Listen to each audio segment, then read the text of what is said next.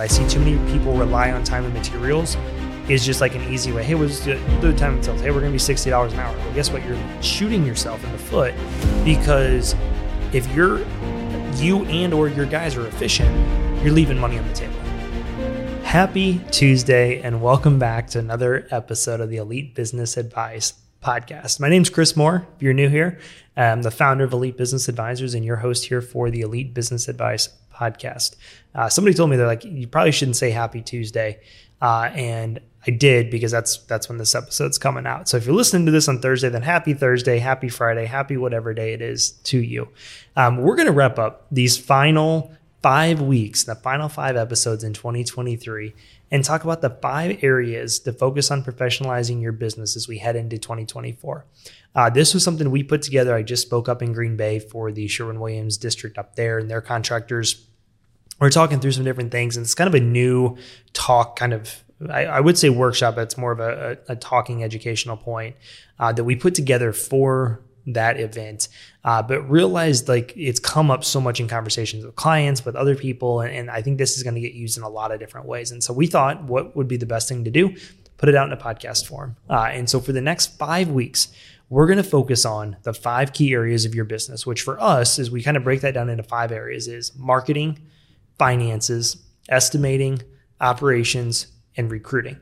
And each week, we're going to go a little bit more in depth on each topic and kind of share 3 to 5 things that you should be doing in each of these areas if you're shooting to run a professionalized company, kind of a B-type business owner, if you will, if you're familiar with Robert Kiyosaki's cash flow quadrant, right? If you're trying to put together a business system that will run independent of your time involvement of it, right? With the right people, the right systems, the right processes, even over time. These are the things you should be doing. So even if you're a solopreneur, as we've talked about on the show a handful of times, and you want to continue to grow, these are some of the foundational things you should be doing for your business to show you have a professionalized company. You're treating your business like a business. You're taking it seriously. You understand the concept of business. And so in this first episode, we're going to talk through finances. And talk through the 4 areas of what you should be doing on the financial side of your business to truly make sure you're putting yourself ahead and planning for the future and getting in a spot where you have that professionalized company. And so we thought this would be a great way to wrap up the year. I know a lot of our clients, a lot of people in the industry are going to take advantage of kind of the slower pace of work, right? Whether it's because of the weather, whether it's just because of the holidays. Obviously, these next couple months can always be a critical time for finances and just, staying busy. But also a time to kind of work on our business, right? A lot of contractors don't take time to work on the business, and they use this last month of December and into January to work on it and get ready for an awesome 2024. And so I hope this information helps. Thanks for plugging in. This is the Elite Business Advice Podcast. All right. So we're going to talk through a little bit, as I mentioned in the intro, the 4 key areas to getting your finances right and professionalized for your business. And for me, as we talked about a lot, if you've listened to the show every week, every Tuesday, you're probably sick of hearing me talk about finances. But why is this something that I continue to really make an emphasis on the show? And I think for me personally, it's because it's the foundation part of your business. As we have clients, we do free business analysis meetings to sit down and understand where they're at, what they need help with, what their struggles are, what would be that customized kind of plan for them as we move forward if they want to work with us and coach with us. And everything comes back to finances. Like for example, we have a client just started with this a couple months ago, working through wanting to kind of work on the operation side of his business, right? Getting crew leaders in place and getting his crew set out and the scheduling and kind of like those systems and processes. They've got, I think, 10 employees, if I remember off the top of my head. That's what their really big pain point and challenge is, right? But what's the thing that we're doing is we're working on all that in the background. We're going through their financial stuff, right? Because it's such a foundational piece, right? I can help them build out to 25 employees, right? But if their finances aren't right, or if their pricing's off, or if something's not working on the financial piece, the bigger the business is, the harder it's going to crumble, right? And so for me, finances is such an important thing. Again, if you've listened to the show, I apologize that we're beating it home, but really I want everybody to understand. And obviously, as we get new listeners coming in, plugging into the show, we want to make sure that they understand the importance of getting the finances right. And so we broke it down into 4 areas that you can focus on. And if you can get good with it, doing these 4 things, right, that this will really help move your business forward. And so number one, I bet you don't know what I'm going to say. It's job costing. All right. If you can break down on every single job that you do, how much money you made on it, you can look at, what was your labor cost to do that job, whether it's subcontractor or W-2 based. You can look at what materials were bought and used for that job, right? We can look at your margins. We can see what your gross profit was on it. When we can look at everything job by job, the other piece of this is I love looking at estimated hours and actual hours, right? And then owner hours, if you as the owner are on the job site, or your production manager who's on a salary is on the job site, right? We want to make sure we factor that into that. So we can see, hey, if you're estimating 120 hours for a job, how long is it actually taking to do it? Is it taking 140 hours? Okay, well now is it an estimating issue or a production issue, right? If you're estimating 120 and you're constantly producing it in 100, then you're either really good at overestimating jobs or your guys are really good at efficiency and production. And as long as the margins match up, keep doing what you're doing, right? So we like to analyze that stuff. But I think to even take it a step further, and we've talked probably here a couple of times, but one thing we do with our clients is we break it down monthly. What are the monthly numbers, right? What does your job costing translate into after overhead and monthly expenses? If you do put money aside for tax savings, I mean, it's not technically an expense to the company, but that's one thing we talk about, and I'll hit on here in a second, is tax savings, right? So after we put that money aside, after you pay yourself, after you pay any other salaried employees, admin person, anything else, any overhead positions, distributions for yourself, what is technically it's monthly net cash flow in that sense, but what's the net profit? What's the net cash flow? How much money is left over, I guess, however you want to, whatever term you want to put in there.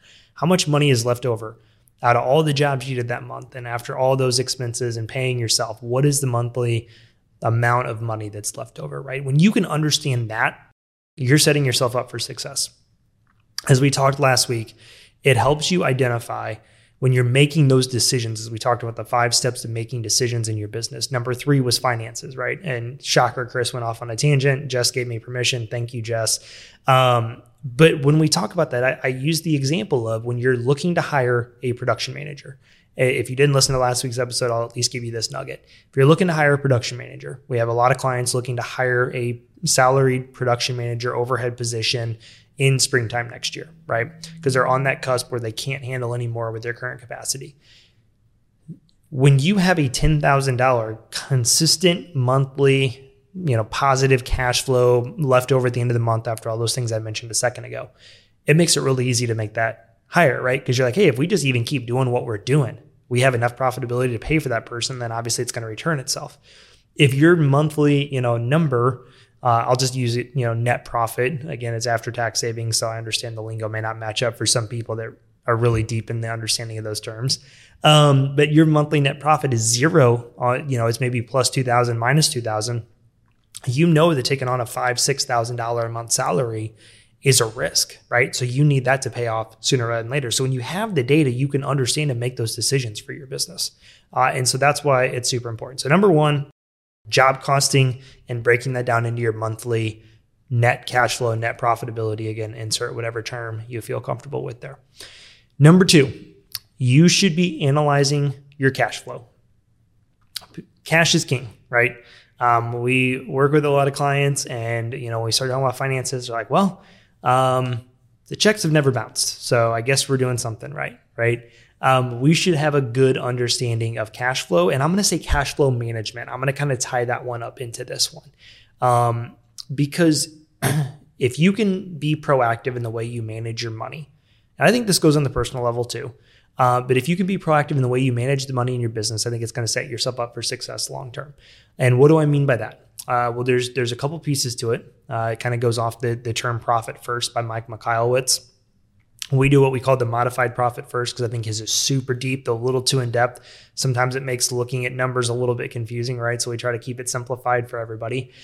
We say at minimum you should have 2 accounts attached with the business checking account, right? At same bank, same place, just a savings account attached to it that you can transfer money in and out of immediately. Online external accounts sometimes can be tough because it takes 3 to 5 days for money to move around if you need to do something quick. But number 1, you should have a deposit account. You should have a place where all the deposits go for all your upcoming work into that account. And then once materials are bought or the job is started, you move that deposit over into the main checking account, the working capital of your business. Because technically, deposits are unearned income, right? It goes in on your profit and loss under sales whenever the money goes into your bank account, right? So if you're selling work for next spring, keep in mind, if you're taking deposits now, that's going to affect your net income this year, right? Because it's going to inflate your sales, but there's no expenses to offset it. If you're trying to get your net income up this year, then that's great. If you're really trying to get your net income down this year, maybe you should wait and collect all those deposits on December or January 2nd, right? There's pros and cons. You want to get people locked in, but it does offset the finances, right? So I understand that, but you really truthfully, if you break down the finances at a painting company, you don't make money until jobs are produced, right? That's when you make money. So even though somebody's giving you a deposit check, it really shouldn't go into the checking account. It should go aside in a separate account until that job started, because then you're getting paid 100% of the money. If you spend it, what have you seen? We've had some clients we sit down, we start working with. 2 I can think of off the top of my head. I won't call them out. They know who they are. Had spent $70,000+ in deposits for future jobs. Gone. And guess what? Their checking account was at like $10,000 to $15,000. So it wasn't like they had 90 grand in their checking. 70 of it was deposits. 20 of it was true working capital. Nope. That 70 grand just poof, disappeared, right? What's hard about that is now every job you finish, you're only getting 80% of the total job to cover all your expenses, right? So anyways, I went off on a tangent. My apologies. Proactive cash flow management, have a deposit account, put all the checks, all the money in there. I can't say checks anymore because so much is done electronically. Number 2, you should also have a tax savings account. We recommend to put a percentage of the revenue aside from every dollar that comes in, right? And this would be after you move the deposit over to the checking account, just to make things very simple. A certain percentage, 5, 10, 15, 20%, depending on size of your company, expenses, owner, operator, what that looks like. That's case specific. 10% is the average, just if you want a real generic blanket statement, don't hold me to that. Put that aside, and that's where your quarterly tax payments come out of. That's where your end of the year tax bill comes out of. Anything left over in there after you file your taxes is your personal refund, essentially. But you should be putting that money aside, right? So again, every time a final payment comes in, 10% of that goes into your tax savings account. When you move the deposit over, 10% goes over into it. You can do it every time money comes in. You can do it once a week. You can do it once a month. I like once a week at the latest. However you want to handle that on the day-to-day stuff. But you should have that. Why do I love those 2 accounts? Because if you're waiting on a $20,000 check and you got to make payroll, you got to pay a credit card bill, you got something, you got some cash there, you can move over into the checking, do what you need to do. As soon as that $20,000 check comes in, you put that money that you borrowed right back into those accounts, right? So it's kind of a cash flow buffer for you if you're proactive about it. And psychologically, there's something a lot better about compartmentalizing money away. It just helps us understand and have a better, clear view of what is in the checking account. What is our working capital? What is the money for the business, right? Because everything else is earmarked for something else. The third point here with cash flow, you should have a 3 to 6 month cushion. 3 to 6 months of operating expenses, you should have a cushion in your business based on the size of your business, your income or your expenses, and also what your growth goals are, right? So again, very specific to everybody. I say 3 to 6 months of operating expenses that you wouldn't cut if everything really went terrible. 3 to 6 months of expenses for that should be the minimum cushion you have. 3 months, obviously, on the low end. And then anything above that, you should, get creative and figure out how you can make some money off of that. Different conversation for another day, but we need to have a good cushion built up of cash to invest back into the company to weather a slowdown, right? We have some clients that are sitting in a very, very financially healthy spot heading into wintertime. Some of them have a lot of work on the books. Some of them, they'll have a pretty good December, January. They're getting a couple things booked in as we're recording this here at the end of November. But if they, only do say $10,000 or $20,000 less a month than what they've been doing, they're gonna get by with it. Obviously, they don't want to spend some of that cushion, but when you got a $50,000 cushion in your bank account, and if you lose 10 or 15 grand over the wintertime, you're going to rebuild that right back up in spring and summer again, right? And it'll compound from there. So you're able to weather that and not be in a really tight spot. So we want to have a good cushion. Lastly, we want to do a weekly update on your payables and receivables. Understand, okay, this is all the money that's going out. If everything, I always say if We call it the accurate bank balance. It's an internal kind of exercise we do with all of our clients. And we say, hey, if right now everything got paid out and all the money came in that we're owed based on jobs completed and kind of where we're at in progress on jobs we're working on, if everything was 100% squared up right now, how much do we have in our bank account, right? And going through and just doing a good weekly update helps you understand, you might be like, man, our bank account's looking tough. Well, if you look and you have $74,000 in receivables and only $40,000 of payables, you're like, oh, I get to add $34,000 to that, just if everything got squared up, right? So it just helps you have a good understanding of kind of, again, where's that cushion at, right? That's the accurate depiction on what does that cushion look like, is by understanding your payables and receivables. All right. Those are the two biggest things. There's two other things I threw in here that I think are important when it comes to finances that I wanted to hit on, especially as we're talking at Sherwin-Williams, talking to a lot of contractors. These are some common things that we see come up or mistakes we see people make that I just wanted to kind of hit, and this was the best place to put it in during that talk, and I wanted to communicate that through here in the podcast. Number 3. So job costing, cash flow. Number 3, invoicing and taking payments. You should have a good way to invoice your customers to conveniently set up payment through there. And in that, I got a couple subpoints here. Number 1, always have a set price up front. Okay. I see too many people, they go do a job, the price is open-ended, and they never end up making as much money as they should have on it. So for me, I always set up a price up front. I understand there's going to be some things you should probably do time and materials, right? Wallpaper removal. I have PTSD from every wallpaper removal except for one that we ever did. That should always be a time and materials thing, because I'll never forget the time I charged somebody like $400 to remove a banner, a border in their bedroom. And I had 2 guys there for 2 days scraping it off in pencil shavings. That's a whole different story. Always do a time and materials for certain things, right? But with that being said, I see too many people rely on time and materials is just like an easy way. Hey, we'll do a time and materials. Hey, we're going to be $60 an hour. Well, guess what? You're shooting yourself in the foot, because if you and or your guys are efficient, you're leaving money on the table, right? Like, let's say, for example, you estimate a job for 100 hours and you guys complete it in 80. Well, guess what? You're still getting paid for the full 100 hours if you did an estimate and this was the price up front. This is what we agreed on. Great. Just because you're efficient, like, that's a bonus for the company or for your employees or both, right? If you do time and materials and you put in 80 hours and you bill them for 80 hours, you literally just lost profit on that extra 20 hours, right? So don't rely on time and materials except for when you should. Just blanket statement. Going along with that same note, as change orders happen, always communicate that and update that invoice immediately. So for example, if a homeowner, we're working on their job and we're painting their bedrooms, and they're like, hey, if we clean out the closets tonight, while you guys are here working on, XYZ thing, could you guys paint the closets for us too? And I'd always say, hey, yeah, I'm absolutely happy to do that for you guys. Let me get a number together here real quick, just let you know what it's going to be, right? Walk over, look at the closet, put it in our software, whatever. And then I would go to them and say, hey, just so you know, it's going to be $300 to add on a couple closets. Again, insert whatever number here.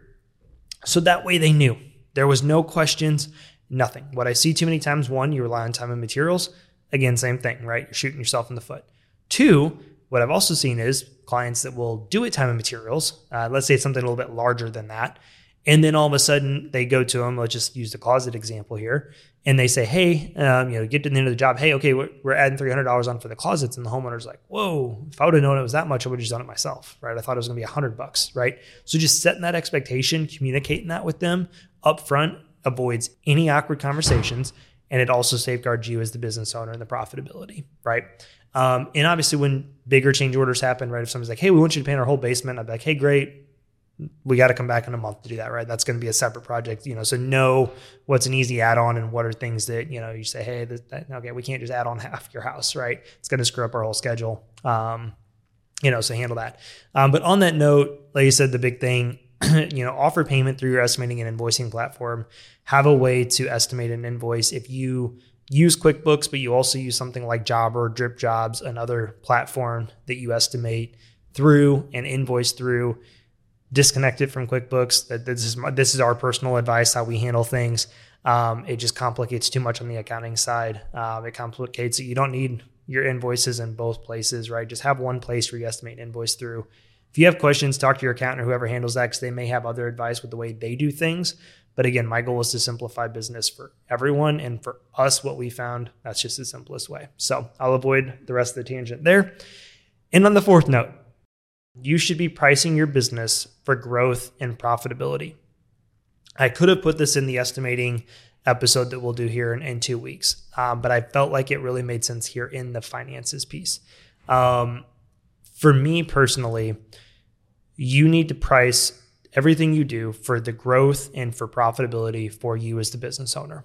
You need to ensure you're bidding at a rate that includes taxes and profit, right? That tax savings I talk about, 5 or 10%, that gets built into my pricing model, right? Because at the end of the day, every business pays taxes. They factor it into their pricing, right? You go buy a MacBook from Apple, like whatever corporate taxes they're going to pay at the end of the year is factored into how they price their MacBooks, right? Anything you buy, company taxes are factored into the price, right? Your business is no different. So you should be factoring that into it. You should be factoring in profit for yourself, right? The one account I didn't mention, some clients will have a third account. It's called profit, and they put like 1 to 5%, either of the revenue or of each, job, gross profit, whatever. There's a lot of different ways you can do it into an account. And every quarter you take half the money out of that account as a bonus for being the owner, right? You should be factoring in profit into this. Don't think in terms of like hourly rates, right? You need to think in what is the gross profit that we need? How much profit do we need as a company to weather our expenses, to grow on, right? We need to forecast kind of that growth. Hey, next year when we add that production manager, is what we're bidding at right now going to be good enough? We're having that conversation with some clients, right? Or, hey, we're going to need to add 2 more employees, which means we need this and all these different things. Like, how does that affect our pricing right now? Are we priced good enough, or do we need to up our prices? Do we need to change something, right? There's always a lot of leverage you can pull, but you need to include that capital into your pricing. Again, a lot of people starting out, they think, hey, if I have an employee and they're making $10 an hour off of each employee, they're like, this is great, right? I have my hours I'm painting and I make $10 an hour off each person, right? So if I have 2 employees, I'm making $20 an hour for every hour that they both work. That's great if it's just the 2 of you guys and you have very little expenses, but that's not going to sustain you as you grow, right? You can get by with that early on, but if you're doing $1 million and you have 10 employees, that $10 an hour per employee will not sustain your business. Like you would have already went out of business before you got that far, truthfully. So we need to think about pricing for profitability for us as business owners, again, including that tax savings, but also pricing for growth and how can we continue to grow our business? Where are we going to be at next year, right? Especially if you're selling, in a lot of markets, a lot of our clients are selling exterior jobs for next spring already, right? So we're trying to kind of think through so we don't handcuff ourselves next spring of what our financial needs are going to be next spring, right? Some people are wanting to offer health insurance for their employees. Some people are wanting to do like simple IRAs or certain, retirement contributions. A lot of different things that are changing maybe next year compared to right this second, right? So it's if they're going to do a next year bid right now, they'll go do it and sell it for springtime, but we're pricing it a little differently than where they were pricing exterior jobs they completed in October, right? So we need to think through those things and kind of forecast that growth down the road. And so I hope those 4 things helped you on the financial piece. Like I said, the next 4 weeks, we're going to dive into each one. I'm excited for 2024. We want to get back into some more interview style. We want to interview some more painting contractors, have people back on the podcast. Again, we kind of had some pivots here as things changed, at PCA and the recording studio. And we pivoted. I know it's been a lot of solo episodes. So thanks for all you guys that just continue to listen to me. Like I said, we want to do some more interviews and things as we head back into 2024, get stable. We have 0 plans to have any more kids next year and things that constrain time, like I've been through the last few months. But I'm really excited for these next 4 weeks because we want to wrap up again this year on the 5 things you should be working on in your business and each sub points within that to get your business up and successful for a 2024 campaign. And the last thing I want to end with, we just came out of Thanksgiving last week. And obviously Thanksgiving is a great time to stop and be thankful for people, to think about the people around us, to definitely overstuff yourself like I know I did. And so with that being said, I heard something in our church previous Sunday before. And he talked about the difference between being grateful and being thankful. Grateful is what you feel internally about people. Thankful is the act of showing that appreciation or showing that gratitude. And that kind of hit me. And so what I want you guys to do when you stop listening to this, or if you're driving, either use Siri or whatever it is on Android, or, when you get to somewhere, you put a reminder in your phone. But I want you to text somebody right now and just tell them somebody that you have a lot of gratitude towards, somebody that you appreciate in your life, whether it's a family member, a friend, a mentor, a coworker, whatever, right? An employee, whatever it is. I want you to just take a second, text them, and let them know how thankful you are for them and how much you appreciate them and what a blessing they've been in your life.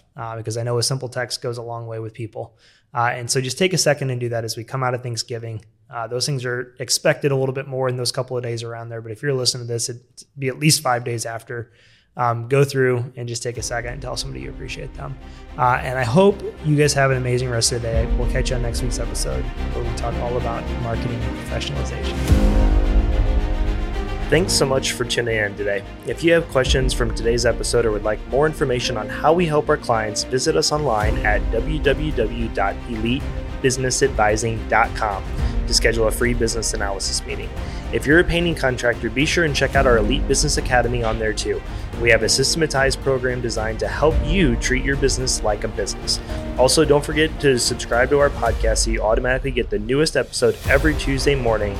And lastly, my ask of you is if you found that our podcast to be beneficial, we'd love to hear from you by giving us a rating and a review on whatever platform you're listening on. This will organically help us reach other business owners all over North America to help them in their business. I hope you have an amazing rest of your day.